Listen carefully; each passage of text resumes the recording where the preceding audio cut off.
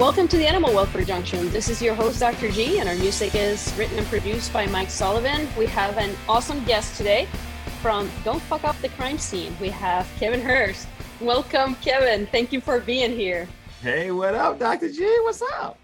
Thank you so much for joining me. I'm so pumped up that you're here. Oh, yeah. It's like I just saw you, but it's okay. I know, right? So I had the honor of being a guest at his podcast. So now he is paying it back and being a guest on my podcast. So how about you tell our listeners who you are, what you do, and what brought you to where you're at? Okay, so I'm KD Hearst, senior. I have a son with the same name.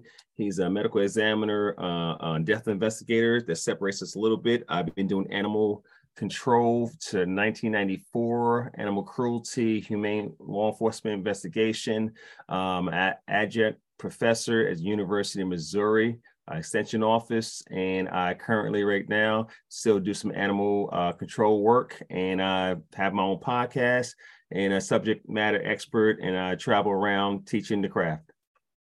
That's awesome. So what led you to be an animal investigator, animal cruelty investigator? So back in 1994, I got on back in Georgia in DeKalb County, and I was an ACO. Of course, we all say we like dogs and what have you.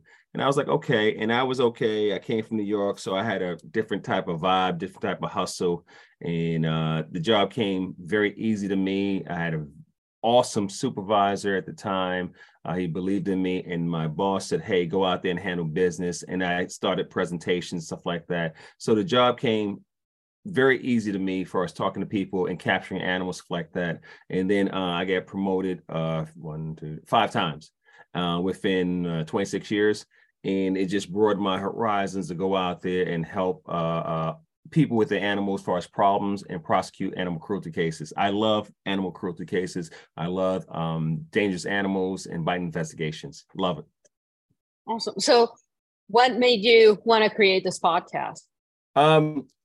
So Don't Fuck Up the Crime Scene comes to mind because a lot of us get into a lull and we do things routinely and we mess up. Either you do not know how to do it, you get laxed on doing it, or you rush to do it. So, and we don't know, sorry. For as cases, you never want to mess the crime scene up, okay? Because when you go to court and you have a decent defense attorney, they can poke holes all in your case, okay? A layperson can just mess you up. So when you go out there, I'm a big scripter. I have a checklist. I go out there, I take my time. Animal cruelty, less like a death investigation, take your time. There's no rush. A lot of us rush through it because we have pending calls. And animal control, animal cruelty investigators, there's a difference. It's almost like a plainclothes cop, a beat cop versus a detective. A plainclothes cop, the beat, anywhere from ACO, they go and it's a whole bunch of calls. When you have a detective, they slow it down and methodically work through the case. You know what I'm saying? Same thing with the ACI. We take our time. So it's a difference. Training a little bit, but able to have time to view and see the case and work through it. That's awesome, because I have worked with some ACOs that prepare cases really well. And then, I mean, we're dealing with animals, right? So there's a lot of emotion involved. So sometimes people get into the situation, get into the crime scene, they see the animal, and then they want to help, and they want to help so fast that they don't pay attention to what's going on and collecting evidence. A case that I can think of is a dog that was inside of a trailer home, and the dog was already dead, so there was no reason to bust in, but they were concerned about the temperature inside of the trailer home, and they didn't take the temperature inside, right? So then after the fact, it's like, could the temperature have aggravated the situation? Well, we don't know, because we don't know what the temperature was, because they just wanted to get in there. Pictures are taken, they're blurry, they're not okay. Or things are moved, and then we can't go back to get them. So do you offer like training? Do you offer assistance? Do you offer ways for ACOs to get better? So the thing is, like, I had a great mentor, Dr. Melinda Merck. You should know her. Yes. Yeah, I do. She's awesome. And then I had Dr. Charlotte Robinson. And I have so many vets in my life who said, okay, this is what I need. And this is what I need you to give me. Okay. So at that point, I'm like, okay, I need to kind of get the evidence. So say you have an animal in a hot car. Unless the animal is showing distress, visibly, you can hear it, you can see it. You need to take all the time you can and all the evidence you can before you break into the car. And a lot of people like, no, it's Fluffy's dying. Woosah, slow it down. Woosah, slow it down. For y'all don't know, woosah means pull on your ears. I think it was Bad Boys 1. Woosah, slow it down and do not trip, okay? You go over there, and I say this in some of my classes, and if you want to go to one of my classes, it's Big Time Speakers LLC. If you want to go to Animal Cruelty Investigation School, it's Law Enforcement Training Institute, that's LETI. And we teach level 1, 2, and 3 on there. And for me, I just do in-service training, okay? But when you see the vehicle out there, you're like, okay, all right. It's usually a Kroger, it's usually a Walmart, it's usually, you know, something like that. So first thing you do is shout out, whose car is this? Because you shout out to have witnesses. You want witnesses to see you shouting out. You're identifying, you're announcing, stuff like that. 2 or 3 times, real loud. But before you even go to the call, you should say, okay, if 911 calls, you'll say, okay, what is it? Okay, no, where's it at? Okay.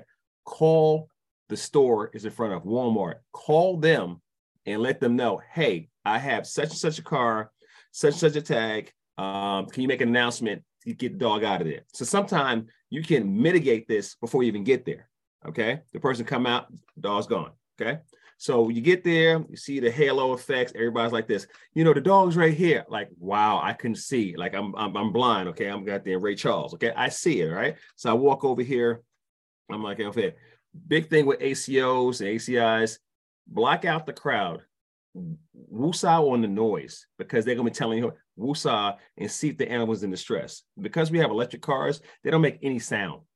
Okay. The animal can be fine inside the car with air conditioning on. You don't know. So be careful. Okay. And the thing is, if the animal's in distress and everything, you have a choice. How do you go about it? You need to say Fluffy, and we call exigent circumstances. Yes. Okay. You go in there. Is it time to take a picture? Maybe not. But if you can, slow it down. Take a picture when you're coming up. And there's 3 levels of pictures when you're taking. Overview, mid-range, close-up. Take the picture. Okay, what's going on? As if the animal's not in distress. If the animal's in distress, chop, chop. Okay. Pick a side window, not front, not back. Use the aspeton, break the window. You don't care about the car. You care about the animal. Okay. You're protected under law because you're exigent circumstances. You can go inside.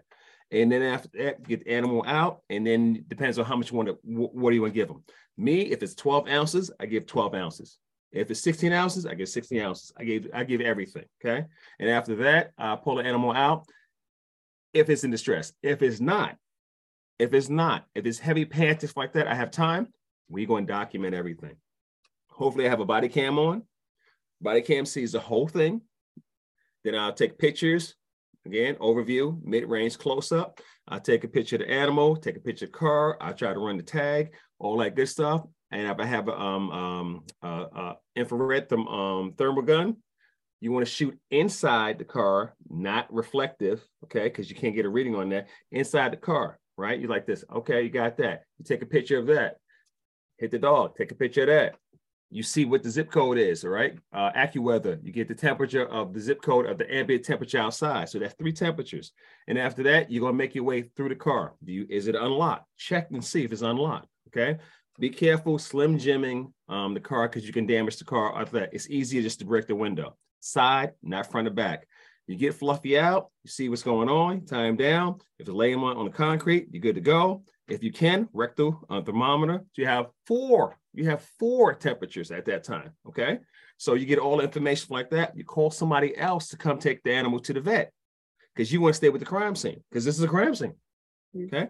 You send the animal to a vet and you wait for the person to come out. Now they're going to be hot, doc. They're going to be hot. They're like this. Oh my God, what can you do? You took my dog. You broke my car. I'm like, yeah, and your name is sir? All right. It's just what it is, doc. Need a license registration, give me stuff like that, and we go for it. I digress. Go ahead. I'm sorry. No, yeah, no, that's cool because yeah, it's the, everybody gets so caught up into the emotion of the animal, and everybody wants to get the animal out and then deal with the scene, and that's just not how it goes. And then it just makes it so much difficult for the prosecutor and everybody else to do their case. Like you can completely blow a case just by busting in too soon, right? The thing is, I agree totally. The thing is like this. So over time, 5 years, I say between 1 and 5 years, you get a lot of your emotions out the way because you never seen it before. But when it become part of your OODA loop, all right, and that's the military term I always use. OODA loop is observe, orient, decide, and act. Okay, you've seen it before, so you see it again, it's quicker. You see it again, it's quicker. So you use your experience and stuff like that. Okay, I know what to do because I've seen it before. And it's no different when you go on the scene. You're like this. Okay, I got this.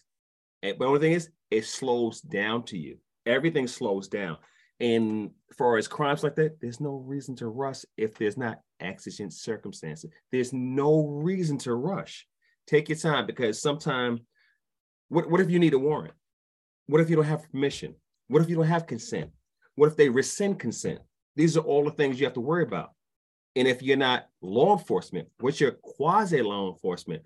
Me, they say, get off property. I got to leave. You feel me? So my thing is when I come out there, I want to establish who the owner is. Say we inside a house, they starving a dog. Dog's a BCS between a 1 and 3 on a Purina. I want to say, okay, I saw the dog from afar, took pictures because we have this thing called a Zoom camera. Oh my God. And I'm like, okay, all right, let me knock on the door. Now, once you knock on the door, you have to get permission from there forth. You just can't do what you want to. Okay. They come outside. I'm like this. Hey, I'm Officer Hearst. And we had a complaint about a dog. Do you have a dog? Now, I know they have a dog because I just seen the damn dog. Okay. I said, do you have a dog? They said, well, yeah. Okay. Hey, he's kind of thin, stuff like that. Is your dog a little thin or anything? They said, well, now he's been feeling well. Okay, no problem. Let's go in the back and see what's going on. Now, if I start walking, they didn't stop me. They gave me implied consent. You understand? Okay. Yep. So I walk around and everything. I see Fluffy, a BCS between 1 and 3, aka he's a 2. I'm like this. Okay, I see ribs, little spinal process going on and everything, ungulations like that, hips and pins sticking out. I'm like, okay, he's a little underweight and everything. Well, how long? When's the last time you've been to a vet? Oh, it's been a minute. Okay. Now, can I use all that? Yes. And the thing is, this is me on a Purina. If it's a 6 to 9, can I charge them with cruelty for being obese? I can. Does it happen? No. A 5 and 6, ideal type of dog. But 1 and 3, I'm like, okay, can I educate them? I don't know. Do I have to investigate them? Probably. Do I have to eliminate the problem? Absolutely. You feel me? So all I do is go back and say, okay, let me highlight you this. We got a little problem here. A, do they want to part ways with the animal? Do they want to keep their animal? And then how many other animals do they have? You know what I'm saying? Because if you take one for animal cruelty, you got to take them all. Mm-hmm. You know what I'm saying? So I digress. I'm sorry. I don't want to take over.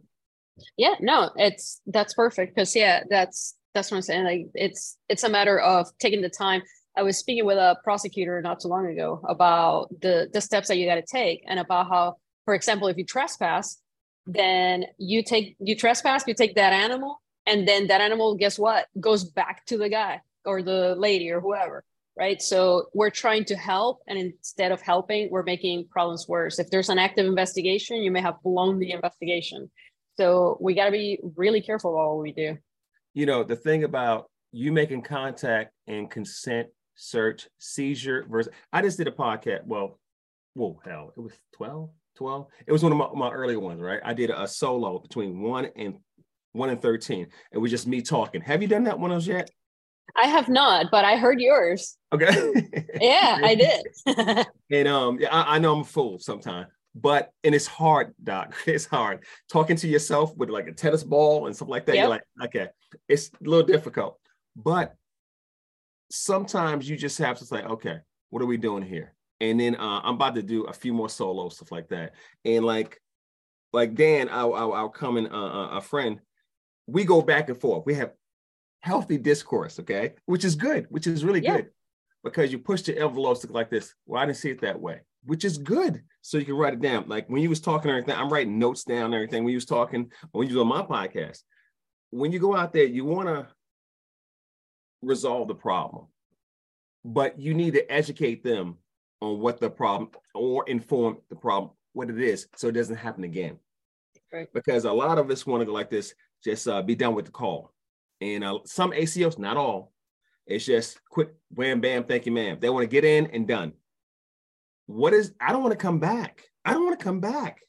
But what if I have to? Can I give them a resource packet? And they say, what's a resource packet? A resource packet is, first of all, you can quantify it. It's a package of all the information you can give this person, and they can go out and get it. You enable them to go out and get it. You need a better doghouse. You need this, you need that. You give them the information and you say, here, low course neuter space. You know what I'm saying? You give it to them, right? But it's one packet. You say, here you go. Here's every damn thing, right? And then a notice to comply. I want to give you a paycheck. That's 2 weeks. I want to give you 2 paychecks. That's 4 weeks. I'm going to help you to help me. If we have a problem, here's my number. Here's my number to call me. And another thing we don't get is email, right? So when you get information, AKA you get their pedigree, get emails now. A lot of us don't get emails because sometimes that's the only way they can travel or talks like that. I try to get all the information and rapport. Build rapport. Don't come as an overseer and I'm authoritative, stuff like that. Rapport. Say, hey, I'm doing you a favor. Know what I mean? And I'm quick to speak slang. No, when I'm out in the street, I speak slang like every other word. I'm like this. No, dog. No, I'm straight New York. Okay. So they're like, yo, where you from? I'm from Brooklyn, son. Where you kid. Know what I mean? We talk. So right. It's one of those things where you can like, my man ain't trying to get me. I'm not trying to get you, but I need you to get this correct, if that makes sense. Yeah, no, absolutely. It's a matter of going to a place. It's the difference between going to a person and presenting yourself as I'm here to help you and help your dog, or I'm here to get you in trouble. So Dan and I talked about that. It's like, how do you approach places? How do you approach people that may come out defensively and say like, why are you here? It's kind of, how do you present yourself so that they understand why you're there? One of the things that I do is when me and my staff, when we talk to people, we don't try to talk like we're so smart and, medical terminology and all that stuff. We talk normal. My facility, even when I was in practice, we wore t-shirts and scrub pants, right? Mm-hmm. So I'm not wearing a lab coat. I'm going into a room and I'm presenting myself as a person. I'm a person that has an education to help your animal and to treat your animal, but I'm still a person. I'm not better than you. I just have different skills, different skill sets. And it's and to me, it's kind of the same. It's kind of relating to people. So how do you approach, if you go somewhere and somebody is already hyped up, concerned, and maybe a different time.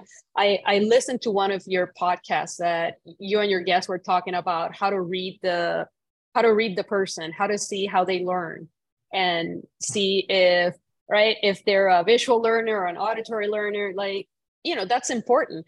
So how do you assess that information, and how do you use that information to help the person that you're going to investigate? Okay, so when I go out and no matter what law enforcement, what agency says, I don't stereotype, I don't look at people like that. Everybody does. Stop. So when you get out the vehicle, when you go in the block, stop. You go into the neighborhood, you on guard, like, okay, what's up, right? You go on the block, you're like, what's up? You see the house, you're looking at the house, and no matter what, you're like this. Okay, what's happening? Okay, do I need to be on guard? Do I need to relax? It's natural instinct. So now I want to get out the vehicle and like this. Okay, what am I doing here? And is the animal out here? I see Big Will over here. I see a dog over here. I see a chain over here. I'm reading all this information before I even hit the door. Right? I'm like this. And back when I was in Atlanta, in Georgia, I would run the tags and cars right there. I would know so much information about you before I hit the door. And then it's 2 knocks, and I'll go through them. It's a introduction knocks, and there's a popo knock. It's a totally different knock. Depending on how you display your knock, it depends on how they're going to answer the door. You do a popo knock, they might not even come. Okay? Or they'll yell, who is it? You pop, pop, pop. It's introduction. That means communication. You want to take it down. Me, first of all, I don't talk through doors and I don't yell ever. Okay. Only time I'll yell if you're coming at me, I will give you commands to step back, and I will do it loud to create witnesses. That's it. Other than that, I'm so laid back, and people have been out with me. I do ride-alongs. I've been to other counties, other states, do ride-alongs. They're like, damn, you smooth. I'm like, bruh, I've been doing this. Okay. I get out, hypothetically, 85 to 9% with a leash with an O-ring. I don't even use the catch pole for the majority of most animals. Majority, okay? Some of them, crack. But when I go out there, I'm like this, okay. You assess the situation, you assess a level of threat. For me, I'm like this, okay, all right. And then seriously, you have to keep watch and see what's going on the whole time, because as every law enforcement officer will say, I want to make it back home.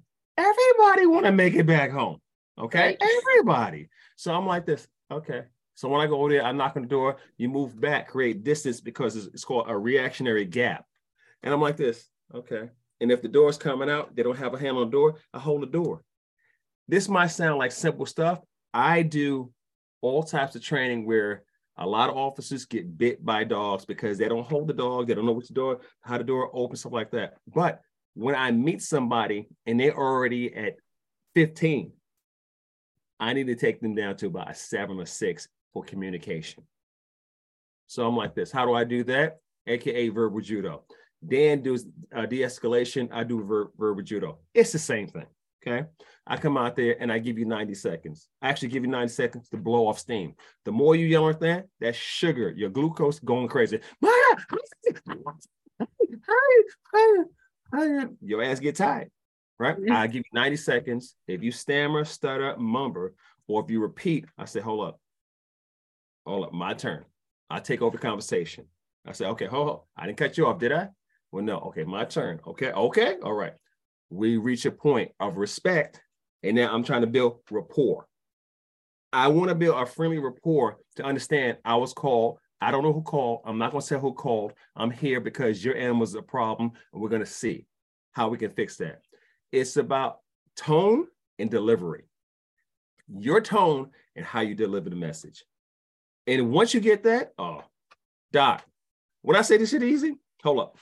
This shit easy, okay? This is so easy. You're like this. And after that, you be dapping them up. Matter of fact, you got something to drink? Let me give me a Coke. And you start talking. I mean, I've been to, and this is cultural. You can go to it. Another thing I will tell a lot of officers, and I tell your listeners, if you go to a particular neighborhood and it's a particular ethnicity, learn the damn language, because that's half of the battle right there. Okay. Now I speak hood Spanish. I'm getting better because I'm gonna retire in South America or Central America. Okay. Y'all can hate me. Okay? I'm leaving the United States. Hell with y'all. But I go over there, I'm like this, I'm there, I come in there like, hola, ¿cómo está? And we start, they were like this. I'm like this. I was like, poquito. They're like, oh, a little bit. I'm like, a little bit. We can go back and forth. And they're like, but Doc, it mitigates all that. And now we're talking.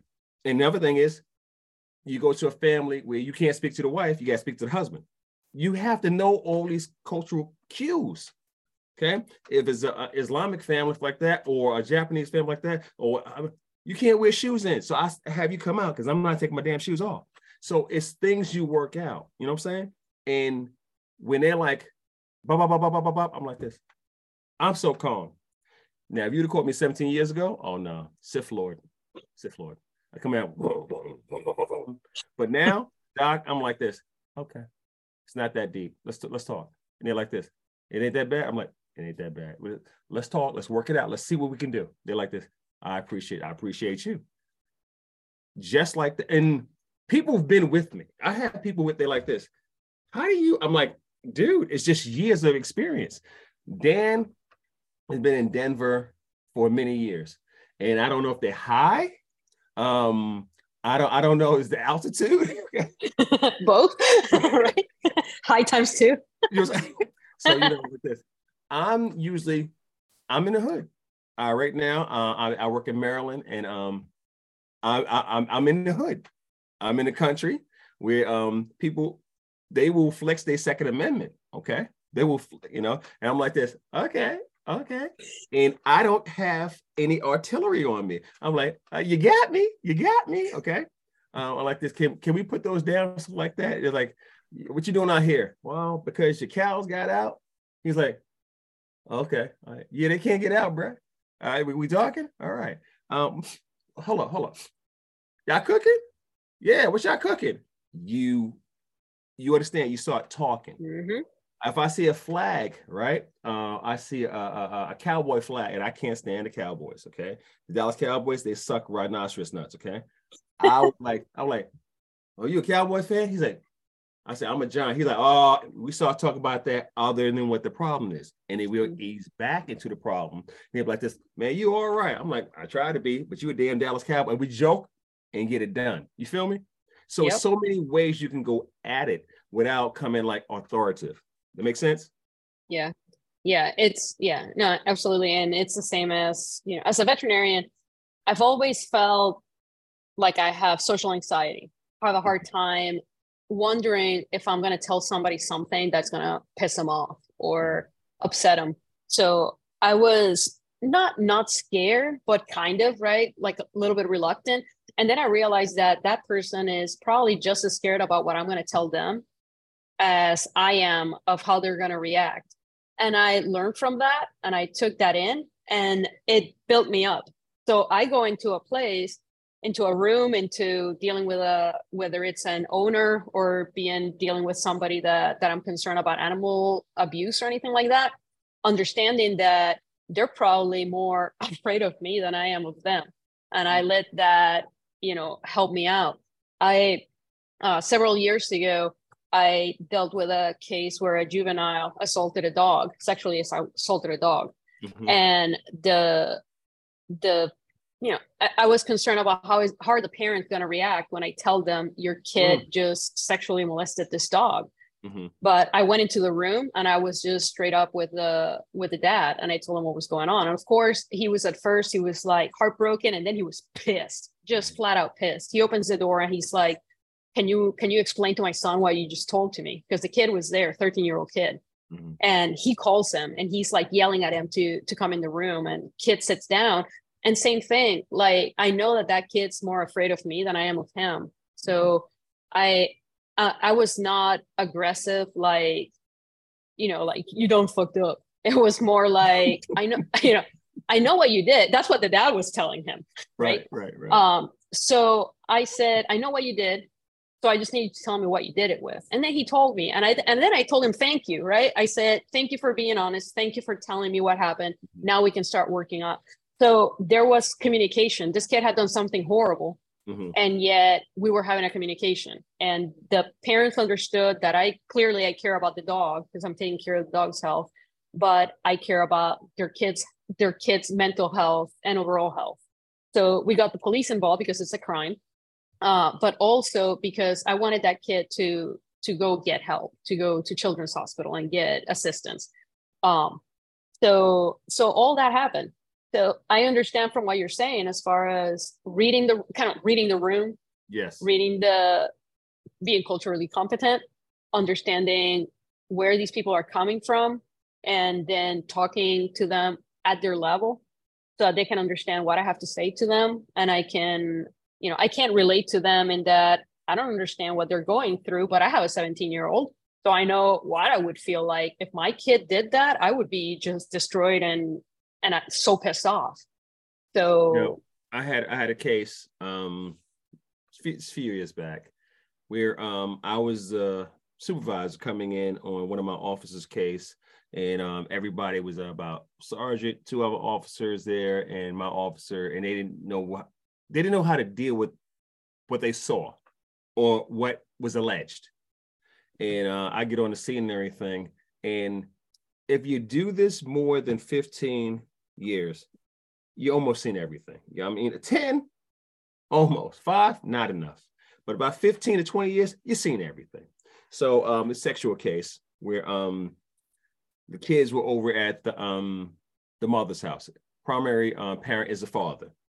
So they go over there. She's say a little loose, right? and they get into some of her toys. And she has a pit bull over there, aka what they call a pit bull. And they start using some of the her toys on the dog. And the dog turns around and bites one of the kids viciously. Okay. So it's level 3, almost a 4 bite on the Ian Dunbar scale. And ambulance is called, everybody's called, stuff like that. And all the officers on the scene, like, they're shaking their head and stuff like that. They're like, yo, this is crazy. I've never seen something like this. I'm like, my officer, my ACO was like, I'm like, what's going on? I get in there, or it's nothing but sex toys. Okay. I'm like this, right? Lube and everything. And the dog, this is the first time I've seen this. The dog is in the corner in shock, like it's just been raped, because it just was. But I never seen a dog shut down like that. I've never seen that before. So that was odd for me. I was like, what's going on? And the dog was like, it was just like that, like it was just been assaulted. And I was like, okay. And I seen what's going on. I was like that. Okay. So I have a crime scene. So you have to process it like that. You have a victim. And I was like, okay. And then you have to tag each individual that might have been or not been. You take everything. You have to inventory everything. And now I have to go take the animal to the vet. We have to do examination. Now, this is one thing, me to you. Do you guys, and you've been out of vet school for a while, do you guys learn about sexual assault, sexual crimes in school, or do you have to learn outside? You kind of have to learn outside. There's a veterinary forensics class that I actually was guest lecturer, but there's only like 20 kids out of 160 something, right? So 20 kids know how to deal with it or have seen a lecture on it, but 140 kids have not. So I watched a few of my mentors, do anal exam, prof, like that, sexual assault exam, okay? A rape kit, okay? And I was like this. So am I a vet? By no means. So I had to do one? So I get over there and, we have a emergency veterinary thing. They never seen it. They haven't taken the class like that, never seen it. So I said, okay, this is what you do. And they was like, okay. I said, blah, blah, blah, blah, blah, blah. I videotaped the whole thing, okay? And they use a lot of lube. So there was no tears, ruptures, nothing, vaginally or anal. There was nothing. So there was, I had nothing there because they use so much lube. So we went up there like that. Now, a few things, because they pushed down and a few things came out in the poop, plastic or whatever the dog was eating, stuff like that. But it was no tearing, no scarring, no blood, no nothing, no tears, no rips, no nothing. So I was like this, okay. I know it happened, but I had nothing. So I was like, okay. Now the dog, it took the dog about 48 hours to become normal again. Now, the thing is, and this is what we're talking, usually when an animal is trained or conditioned to do a sex act, you have to put them down. You have to euthanize, okay? Because it becomes a danger to itself and somebody else. This dog here, the dog was good to go. They signed the dog over, dog at, like that. But I just felt bad for the dog because I'd never seen a dog in shock like that. And then we had to perform, again, the examination. And it took about 48 hours. You know how you do a cat? You put a feral cat or somewhat feral, you put them inside a cage with a hideaway box. You come back 24, 36 hours. It's a different cat. That's how this was, And I was like, okay. And then you have teenagers. So do you prosecute them? Very difficult because one's not going to tell on the other. And then the mother, that's another story. You know what I'm saying? So, this is, and a lot of people don't know how to process it because when it comes to sexual assault or sexual anything on animals, nobody wants to do it. It's taboo. Nobody wants to report it and nobody wants to prosecute it. You know what I'm saying? You agree? Yeah, I do. I had a case forever ago that I had pictures, I have evidence, and the only thing that I didn't have was like proof of like semen or anything like that. And that's one of the things that I've learned since then in my studies is how to get more evidence because the pictures, the injury, the bruising, none of that mattered because the people just said, I didn't do it. So then the prosecutor at that time said, well, they said they didn't do it. So they didn't do it. And my word was not enough. So, my guys up in New York, the animal cruelty squad up there. I have Adrian on a few times. He's a lieutenant. He runs the squad, and I know all the guys. Everybody's retiring now. Very good investigators because they all cops. They've been doing something like that, and they just took all their knowledge and went to animals. Phenomenal. Okay, and they had a guy. He was having sex with a poodle or Bichon, and he was putting the Bichon on a iron board so he get the right height, and cranking his tail and just wearing it out. Okay, they put a pole camera on. This is up in the Bronx, I think, and put a pole camera and watched him in the whole thing. Okay, but again, oh no, they had him dead right. He lifted his wife beater up and just went to work, and the dog was always like running from this guy. You know what I'm saying? And they found out the evidence like that and took him in. Hard to prove sometimes if you don't have eyewitness and if the animal doesn't have that evidence. You know what I'm saying? And a lot of people understand, you give it about a day and everything, they can lick that evidence or swallow evidence and it's gone. And it's different if, you can, do a forensic check, stuff like that, and go up in there and see if there's any tearing or rupturing, stuff like that. But sometimes it's hard, And matter of fact, have you been sworn in as an expert witness yet? No, I have not. It's coming. Don't worry. Don't worry. Don't worry. It's, a few more cases. You'll be all right. Yeah, I know.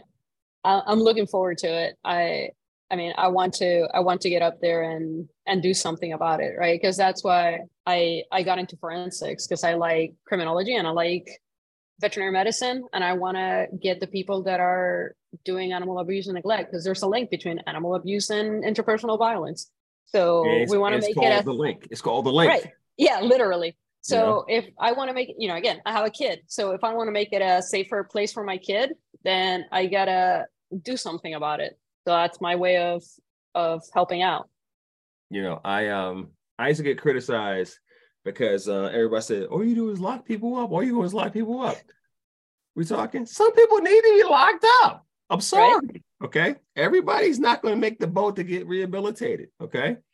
Some people you need to be taken off the market. And but one of the things, like you said, I had an extremely good team around me.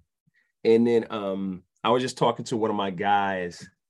He's a supervisor now. And he's like, we were just talking about, he was like, he likes my progression of when I left. And he's like, you doing so much like that? I was like, I was doing it there, but just on a lower level. And I said, I like what you're doing.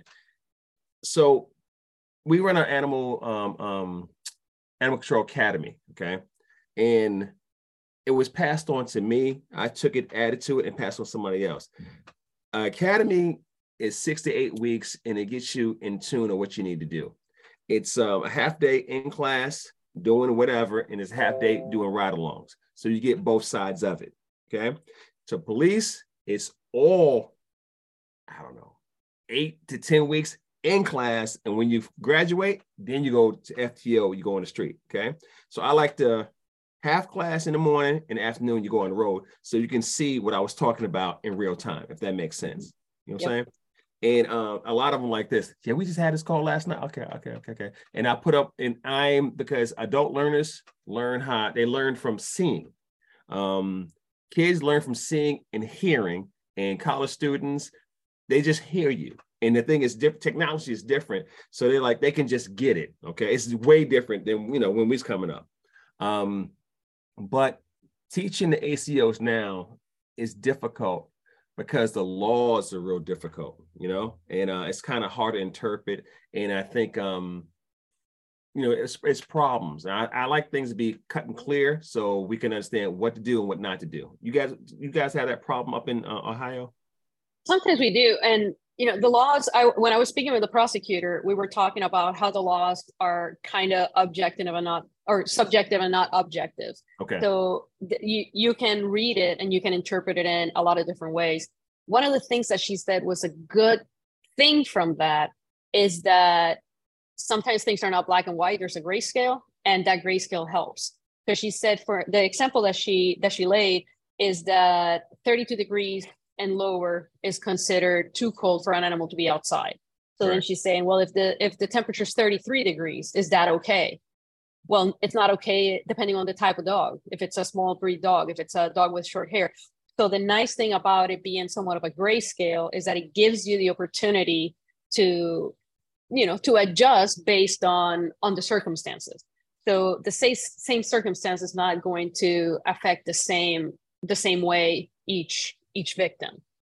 So when I don't know, I forgot what class it is. I go out there. Was it a level 1? I don't know. So I show pictures. I say, okay, what's wrong with this picture? And I show like 4 or 5 pictures and everything like that. It's plain to see dogs outside tethered to a tree. It is no grass around it, stuff like that. It could have been there for a while, maybe not. There's no house for the animal to retreat for us inclement weather. BCS is roughly a 4 slipping to a 3, and the animal looks in decent health. When we go knock on the door, if somebody's home, it's like, well, he's an inside dog. Well, I know, but his ass is out now. Okay. Right. And then you have the like, no, he's an inside dog. Well, I'm like, again, I'm not Stevie Wonder, but I see his ass is outside right here. Okay. So I'm like, I hear what you're saying, but the animal's out there, it has no shelter retreat. Or we just put him out there for a little while. If you're supervising, I get it. But if you're not, the animal can't be out there for an extended period of time. You know what I'm saying? So can I educate them? Absolutely. Okay. Is it citable? Possibly. Okay. But if I say, hey, you can't do this, and if you're going to have to, you have to have whatever it means. I like doing that. Dr. G, if you caught me like 17 years ago, I would have went off. I would have made it rain on their ass. Okay. I'm like this. You'd be like this. I would have drove tickets for days like this. Right. Now I'm like, okay. And I don't mean to say use a dumbass, but use a dumbass. Okay, let me holler at you. And some people just don't know. Right. And everybody is not a pet owner. Some people are a dog owner. There's a difference. Pet owners take the animals to what? The vet. They have the dog is named other than Blackie, Mackie, or Slacky. Okay. The dog comes in. They play with the dog once or twice. They take the dog on a walk with a leash, okay? And versus the pet owner, dog is isolated, it's not socialized, stays outside, any type of weather. You know what I'm saying? There's a difference. And I try to tell people all the time, I say, it's okay. And you want to educate or inform, to meet irresponsible pet owners. And it should be a class. This should be something they should take online before they get an animal, why they get an animal, and maybe even after they don't see, so I don't want another dog. Okay. Then there's to be something too. And this is one thing. So I'm doing a class right now on what's it called? Better news bad, right? So when you have to, as law enforcement, aka ACOs, have to give bad news better. Sorry, I had it wrong. Bad news better. When you have to talk to the owner or whomever, and you have to give them bad news. Now that can be the animal died, animal get hit by a car, citation, they about to go to jail. How do you do that in a formal way without it going crazy? So that's the class I'm working on now. And I've been doing my research. I have my pad right here. I got what, 2 weeks, 2.5 weeks to finish this. It's not the easiest thing because people take news all types of way. You know what I'm saying? And this what gets me. When they're in the wrong, they're in denial and they don't want to hear nothing. I'm like, you're wrong, right? I can't say that. I'm like, what is wrong with you? But I have to like, okay. And then say, okay, I hear what you're saying, but this, I hear what you're saying. And doc, the ACOs, we get no love. ACIs, we get no love. And then I like with vets and everything, with private practice, you guys get it bad because like this, doc, you can't hook me up. The prices. I don't got that, doc. Doc, you don't care about my dog. Right? You don't care about my dog. You're letting my dog die. No, you're letting your dog die. Right? It's like, I'm here to meet you halfway. You have to meet me the other halfway. No. They're like this. Okay. That's what you do, right? You want to save my dog, right? You're like, what? You know what I'm saying? Yeah, no. And that's why there's so much compassion fatigue and why veterinary medicine has one of the highest suicide rates, because most veterinarians go into it because we love animals and we want to help, and there's a lot of empathy and sympathy. And then you get into it and you graduate from vet school and I want to save the puppies and kittens. And then you go into a room and you say, okay, this is what it needs. And the person says, well, I can't do it. We got to put it down. Or I can't do it. I'm going to go home and let it die at home or whatever. And then it's like, what? Or they come in and say, I can't afford your prices, like you were saying, and you're just going to let my dog die. And then what do you do with all that, right? Most people that go into this field are good people that have good emotions, and they take all that in. And you can see 10 clients in a day and 9 clients love you. And that one person that tears you down, that's the one that's going to mess up your day, and it's going to mess up your night, and it's probably going to mess up your week. And I have to say, I'm kind of lucky that I am somewhat detached. So I don't take stuff personally, right? So I have empathy. I care about people. I care about animals, but I don't have that emotional issue that some people have. So Doc, I am a Sith Lord for one thing. Okay. You would see me, you like this. He doesn't feel anything because I have seen so many cases where I'm like that. I've been in so many incidents. Dogs, I mean, horses hit by cars. I mean, their guts. I'm like this. Like it takes me maybe about 4 seconds to process, and I'm like this. Okay, and I just work through it. But when you was talking about the suicide rate in veterinarians, I met two young guy out of University of Georgia, and he took. This is before they really cracked down on this blue or pink solution euthanol, and he took some home. So he went to a hotel and everything. You would think he was on top of the world. Good looking guy, a bachelor, just got out of school, good vet, and went to a hotel, hit the lactate ringers, put it in there, did an IV drip and everything, and went to sleep, never came back. And I've seen it twice. So I know what you're talking about, and it's deep. It's deep. And the compassion fatigue, and we got, matter of fact, we got to talk. I'm going to have you back on mine. We got to talk. Because it seemed like I had the easy questions for you this time. Like, what food you like that. Next time you're on, it's a wrap. Go for the jugular. But, it's some things out here. I agree to disagree. It's a problem. It's a problem with the number of animals that's walking around. Because to me, it's a supply and demand. When you have too much supply and no demand, there's a problem. You know what I'm saying? There's a huge problem. And I understand everybody wants to low numbers, the whole live release rate, stuff like that. But I always think about length of stay. And I always look at stereotypical condition because I see it. I see it. I see bite cases before they happen. I'm like this. Hey, he about to bite the fuck out of somebody, okay? I just keep walking up like, because I don't want to take the report, okay? I'm like, I'm out. But Doc, in the shelters, it's bad. The number of animals in shelter is bad. It is. And again, you in Ohio, I don't know, your demographic like that.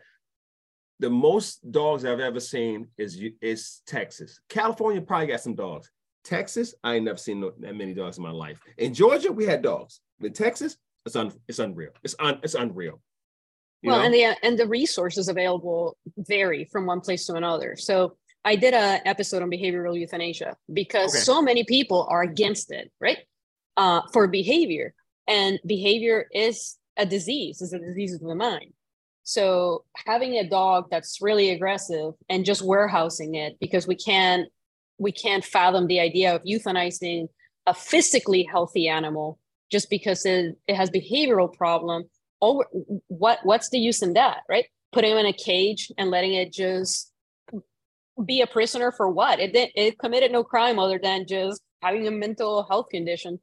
So one of the places that actually I was today, It's the Richland County Dog Pound or dog shelter. I don't want to call it a dog pound because they're not a dog pound anymore. They have come such a long way, but they have 102 dogs there right now. Mm-hmm. And about 70 dogs are available for adoption. And then the rest of them are still on hold. Now, they're amazing in that they have resources and they have a great group of trained employees that take these animals out. All the dogs go outside at least once in a day. So even some of those dogs have been there for months. There are some dogs that have been there since at least last October. They actually recently adopted a dog that has been there since last year. So we were all excited because my staff, we're going there every month to do space and neuters, and they're walking the halls and they're seeing all these dogs. But there are other places that we go to that, whether they are limited intake or not, they don't have the resources. They don't have the people to work with these dogs. And then the public starts complaining about it. Like, well, why are you putting animals down for space or for whatever reason or for behavior? Well, because I have staff that I'm responsible for that if these people get attacked, get mauled, get bit, that's a problem. That's on me, right? If I adopt one of these dogs and it attacks a child, a dog, a cat, whatever, that's on me. I'm responsible no matter what. And people need to understand that. And then that brings the whole idea of the compassion fatigue and everything else to these shelters that are trying to fight against the whole idea of no kill and life release air and all that stuff. Doc, people are looking down on them, right? Doc, we talking. I've seen the whole movement from 2012 to where it is now. It is not good. I've toured so many facilities in these United States, okay, in the upper two. I just came back from Alaska and I've been to Hawaii Hawaii does a good job. They did a good job, okay? I mean, as far as the dogs and everything, they did really good. Alaska is Alaska. And no disrespect to I had a great time. When I tell you the amount of animals inside some of these shelters, unreal. And you can see them go, like you said, mentally, they don't even come to the cage anymore. You know what I'm saying? And I'm like this, okay. I do a shelter safety course where I go out there and I teach you what happens, bites, mauls, deaths, okay, in the shelters, okay? And people are like, well, what do you do? Well, you should have put that dog down a long time ago, but nobody wants to hear that. They're like this, no, there's a home for it. No, there's not. And the thing is, it's like, well, you just don't care. No, I actually do care. The dog's going stir crazy and you putting everybody at risk. And then you're going to adopt out, foster, rescue the animal out that's a danger to itself and somebody else. And then, Doc, we talk, don't get me started. They drug up the dog and sent him out the door. Tramadol, whatever. They drug these dogs up. It's like, so when the dog has an interaction, it's like the dog's like, oh, he's so friendly. He's a drug addict. Right. He's a zombie. He's like, you're rah, rah, rah, rah. And then when he gets home and it wears off, look at Cujo, They're like, come get this dog. Come. You like this. What? Well, what's wrong with him? I'm like this. I get over there. Dog's like this. Bro, I'm good. You know what I'm saying? So I've seen this over the years. I investigated. We had a talk. I investigated 4 fatalities. Okay. And, it's no joke to see people dead because of a dog. Okay. Kids ripped apart because of a dog. Could have been prevented? Don't know. We're going to find that out. But it doesn't make a difference because the person's dead now. And then you walk back, ear over here, arm over here, finger over there. Half their head is missing. I'm like this. And the dog's like this in a cage, wagging his tail like, you're like this. You're a good boy? He's like, I'm a great boy. Right? He's like, you want to go do it again? Yeah, I want to do it again. Right? What do you do with that? And you have some people like, we can work with them. You can work with the dogs, just maul 4 or 5 people. killed 15 animals. They're like, yeah, we can work with them. We have a sanctuary for them. Well, go ahead. No, because then medication is a tool, right? It's not a cure. So animals that are aggressive, regardless of what condition it is, it's a tool. It helps. You have behavior modification. It helps. But if you are just, I mean, in my experience, a dog will get adopted and will be on trazodone and gabapentin, right, to just calm him down. And it gets adopted, and the dog is behaving really well. And then what does the person say? Well, it doesn't need these medications. Look how good a dog he is. Well, he's a good dog because he's on all these medications. And then not just the fact of weaning them off. Most people don't wean them off. Most people don't know how to wean them off. They just cut them off cold turkey. Mm-hmm. You cut anything off cold turkey, it's going to have serious problems. Oh, yeah. And then there's where the issue comes about. I have a close friend that had a dog, and the dog was having some issues, some biting problems. One pet peeve is trainers that put electric collars on dogs that have behavioral issues. So you have a dog that's scared, and then you're going to zap it every time that it behaves inappropriately, right? So then what does the dog learn? I'm scared and I'm getting zapped. Mm-hmm. So you have that zapper, you're not my friend. So my friend, not knowing any better, takes the dog somewhere to get trained, and these people put a zapper on this dog. So they took a dog that was scared and made him into a dog that was aggressive. Mm-hmm. So then they put the dog on trazodone. The dog is being okay, has one episode where it bites one of the kids in the head for no reason. Okay, maybe something happened or whatever. But then one day, this dog bit my friend in the face, stitches, like all sorts of problems. And then they had to go and put this dog down. So was there a reason why this dog became aggressive? Yeah, it went to a trainer that was a shit trainer and basically used pain to try to control this dog, and it came back at them. However, the problem became, unfortunately, there's no bringing that dog back. And then they had to make that decision of putting the dog down. And it was a very painful decision because it's the family dog. They had the dog since it was a puppy. But you kind of have to make a decision that's right for the dog, and then a decision that's right for your family, for your kids. I've seen in last 2 weeks, I've seen dog on dog attacks and dogs rip off attacks, and it's usually bigger to smaller dogs. Okay, I didn't say breed. I said it's bigger to smaller dogs. Okay, and I'm like, could have been avoided if the person was responsible and hold on to their damn dog. I would never understand the whole walking your dog without a leash thing. I don't understand. Dog parks, I get, but right. Other than that, leash your dog. You know what I'm saying?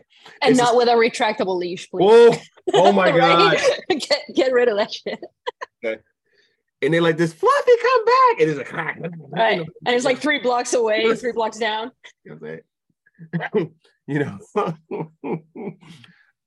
Doing this job, we both see it. You're like this. Okay.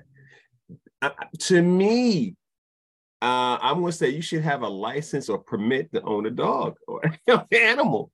Because we had a Swedish, I think she's Sweden. She came over here to go to animal cruise school, LETI, and she was in level 3. We was in St. Louis, and I was out. I came back in, and we was on break, and everybody was kind of in an uproar because they said, you traveled all the way here for animal cruelty? She said, yeah. They said, and one of my guys, Joe would know it, Joe Blankenship. He said, he's an animal trainer. He said, well, I don't understand why. He's like, well, we don't have animal cruelty in Sweden. Right? And they said, what? He's like, yeah. They was like, what do you mean? He's like this. And she was like, well, I don't want to say we're better than Americans, but we don't abuse our animals. We don't do it. Right? And everybody's like this. She's like, first of all, to have an animal over there, you're talking about $1,500 to $2,000. Okay? All types of rules. I mean, any type of breed. Okay? Huh. And the animal is microchipped, tagged and everything. There's no loose running dogs. And she says, so I came over here to understand what the fuck y'all talking about. So we call it, right? And everybody was like, is America that messed up? Yeah, it is. Okay, yeah. But don't get me wrong. I mean, and I've never been to Sweden. I've been to Sweden. I don't speak German. But it's just, I got one for you. Now I'm gonna save that. I'm writing stuff down for next time. I got something for you. Yeah, I got something for you next time. We gotta talk. I got some stuff for you on my show next time. We gotta talk. I mean, I definitely want to have you back because this has been awesome, right? I like to talk to people, like-minded people, and learn from other people, right? Yeah. And like you said, if we disagree, we disagree, and then we respectfully disagree, and then we learn from each other. Yeah. And we may disagree and then realize that maybe the other one is right, or we may again stick with our side. But Doc, I tell you like this. I'm 56, so I've learned to not be opinionated. Now, don't get me wrong. Some things I'm like, yeah, no. But I gotta learn that still. Some of them I got all the opinions. I'm like, yeah, no, okay, yeah, no, okay. But most, I'm like this. Let me think about that. And don't get me, I'll say in my 40s, I was like, okay. And not even if I want to go with you, but I see your point, and I actually see your point. I don't say it. I'm like this. I feel where you're coming from. You know what I'm saying? I'm so laid back now. Again, I'm like this. Okay, I hear you like that. Have you ever been to Canada? Yes. What part? I've been to Toronto, and I've been to Windsor. And I can't remember the other. Yeah. My son plays hockey. Okay. So we've been to Canada to play hockey. Okay. So I went to Vancouver. And I didn't know it was like 75 or 73% Asian community. I had no idea. And if any of your followers like that, they're very beautifully expensive. Okay. Had a great time, went up there, I think. They were so polite. Canadian people up there, so friendly. So friendly. It was weird. I was like this is ridiculous. Went into a restaurant where you need to have reservations.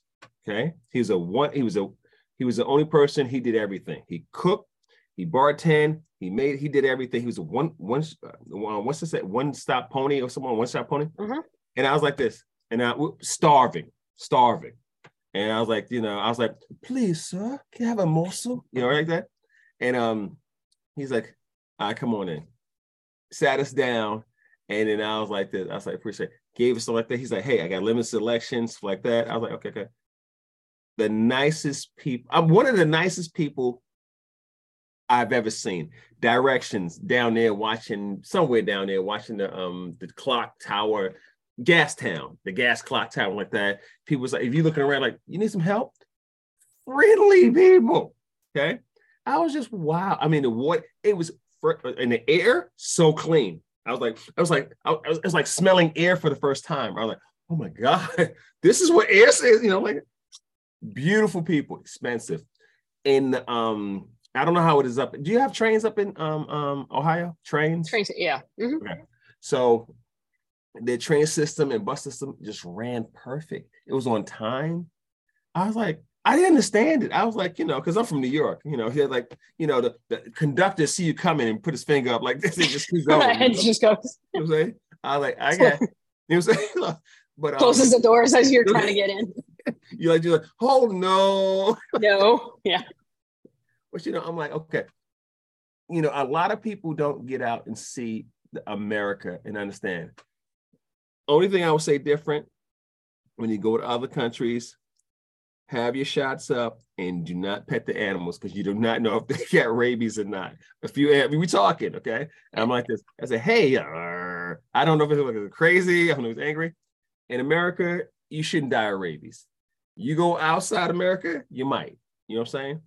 I'm a big opponent on vaccinations and rabies, stuff like that, even though in the South, you have those inbred people. I'm not going to say them, Georgia. I'm not going to say Alabama. I'm going to say Mississippi. The inbreds, what they say, I'll just give them, I give them own. I go to the feed store and I give them my own. You're not a vet. A vegetarian? No, I'm not. No, a veterinarian. You know what I'm saying? Difference.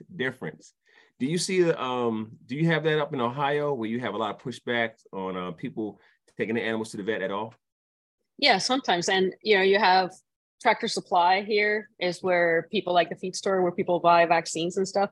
And it's not legal for a non-veterinarian to administer a rabies vaccination. The rabies vaccinations that they're purchasing at Tractor Supply even says must be given under the direction of a licensed veterinarian. But yet they can purchase it and then they don't understand why they can't give it. So at my practice, we require rabies vaccination to be up to date. And if they don't have it, then we give it. So sometimes people will bring in, and like a piece of paper with a little sticker and they're like, here you go, I gave it. No, that's not how that works. Like a veterinarian has to give it. Yeah. So yeah, we get a little bit of that. Also, even with the distemper vaccines, which so many people say, I got the 10-in-1. There is no 10-in-1, right? There is no 10-in-1. 5-in-1, maybe. There is no 10-in-1. Like anymore, it's like 12-in-1, 12-in-1, 15-in-1. How many diseases do you think we can vaccinate your dog against? Right? That tells me how much you don't know what you're doing. I'm sorry. The 10-in-1. They're gonna say a 1st and 10 after a while in football. Yeah, right. 10, yeah. First down. That's right. That was good. I'm gonna use that one. That was good. But we see it. I mean, people will even write it in the back of the paper. Like, I give it, it's 8-in-1, it's 10-in-1 and stuff. It's like, no, you didn't. Like, and let's say you did. Like, it's not protected. Like, we don't know where that vaccine's been. When you don't know how it's been given. So, but when you try to, and again, inform, not school or educate, you say distemper, parvo, leptospirosis. You spell it out for them. They'd be like, right. And they don't get it, right? But you know what? Most everybody knows somebody that has had a dog with parvo. Right. Most people that are ignorant about vaccines, as far as giving it themselves, you tell them, hey, it should be given by a veterinarian to prevent diseases like parvo. All I know about parvo is because I had a dog that died of parvo, and my cousin had a dog die of parvo, and their whole family has had a dog that died of parvo. So people understand distemper somewhat. They understand parvo. They have no idea what lepto is.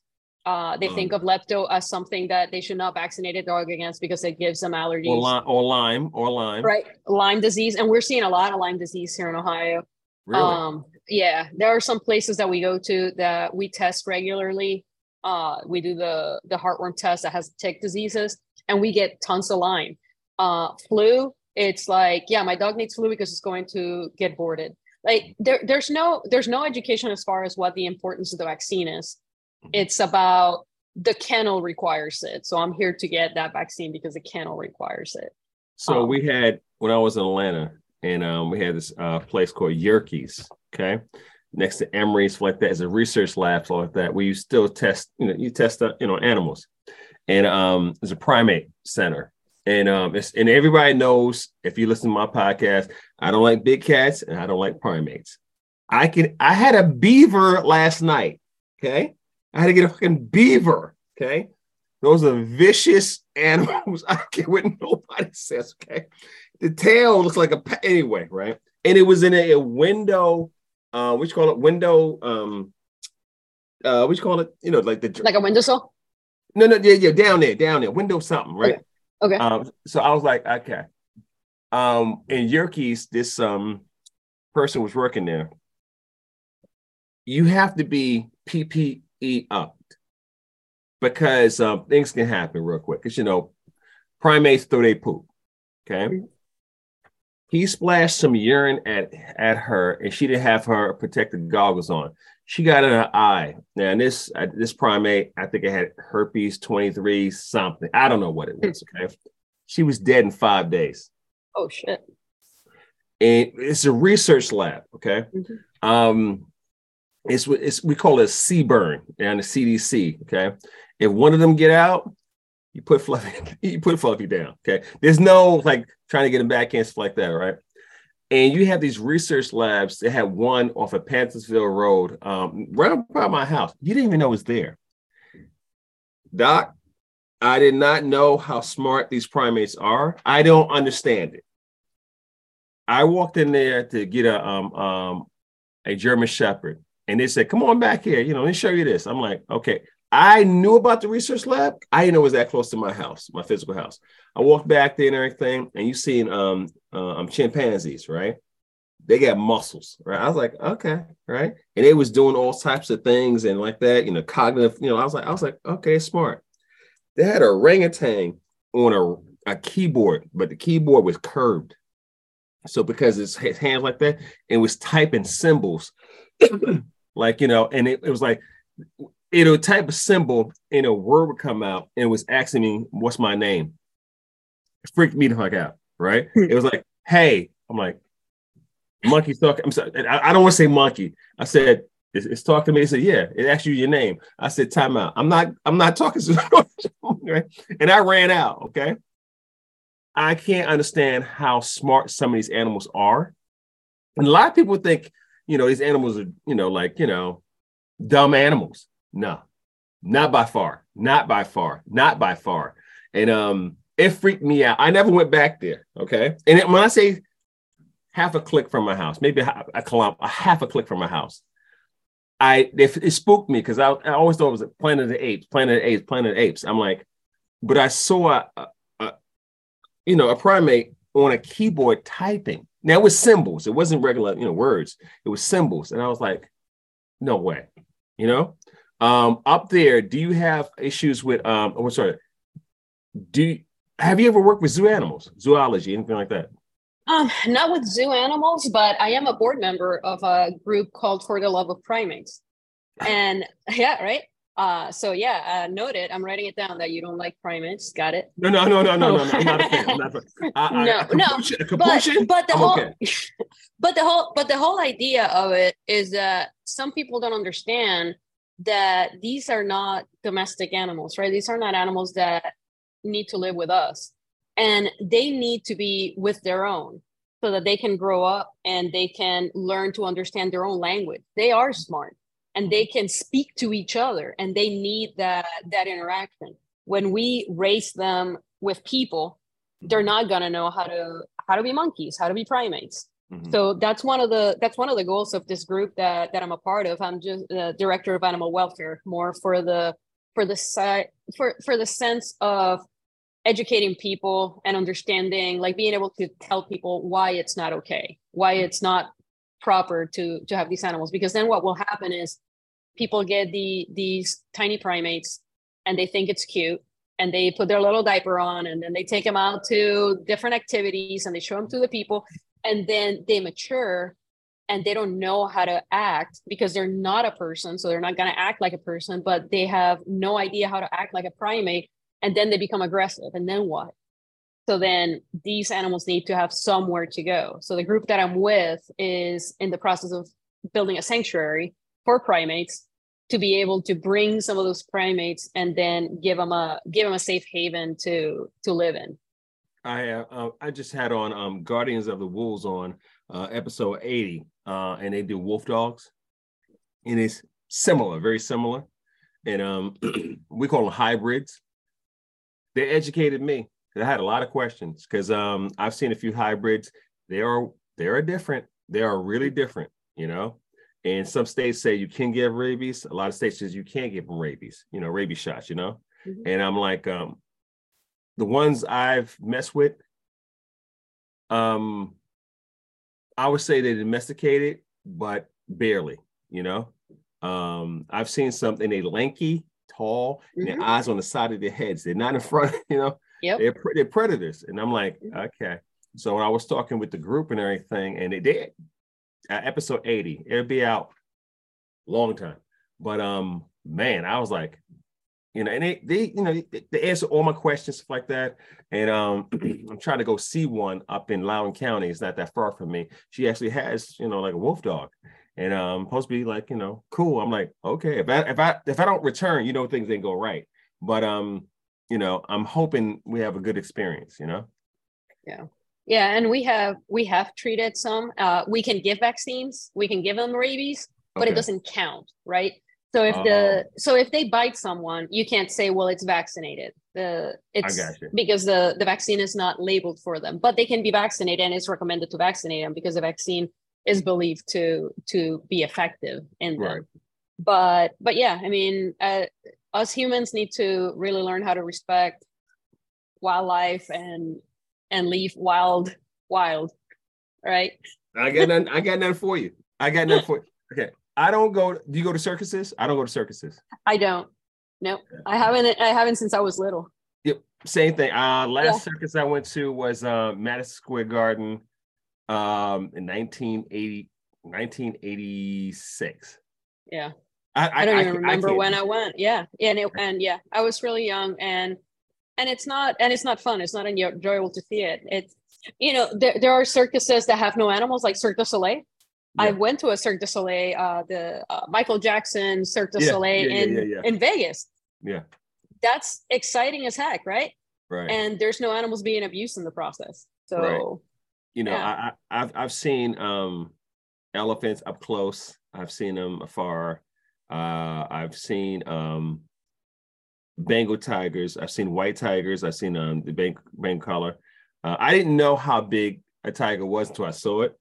And I seen a lion. I had seen 2 females. Tigers are incredibly huge. I didn't know that. I was like, I'm not a big cat. Y'all can have that shit. Okay. I'll get a Savannah, ocelot, and what's the other one? It's like 3. Savannah cat, ocelot, and something else. Serval. I'll mess with those. But other than that, I can have that. Doc, no, some of those cats is no joke. It's like it's like messing with a Savannah monitor, a Nile monitor. Some of those lizards are huge, I'm like, they're like hiss at you. I'm like, it's like it's a baby Godzilla, I'm like, no, right. I'm good. Well, no, and I so appreciate you being here. How about you let people know how they can listen to your podcast? All right, guys. So don't fuck up the crime scene. You can always reach us at actually don't fuck up the crime scene. We're on Spotify. We're on Apple Podcasts, and if you want to see me and what I'm about and everything, it's KDHearst.com. That's KD. My last name's Hearst, Hearst, and .com. You can reach me and see everything. Go to the store, buy something like that. We're good to go. All right. Well, thanks so much. I'm sure that we will talk soon. Thank you. And anybody listening, thank you so much for hanging out, and thank you for caring. Talk to you later. Yeah.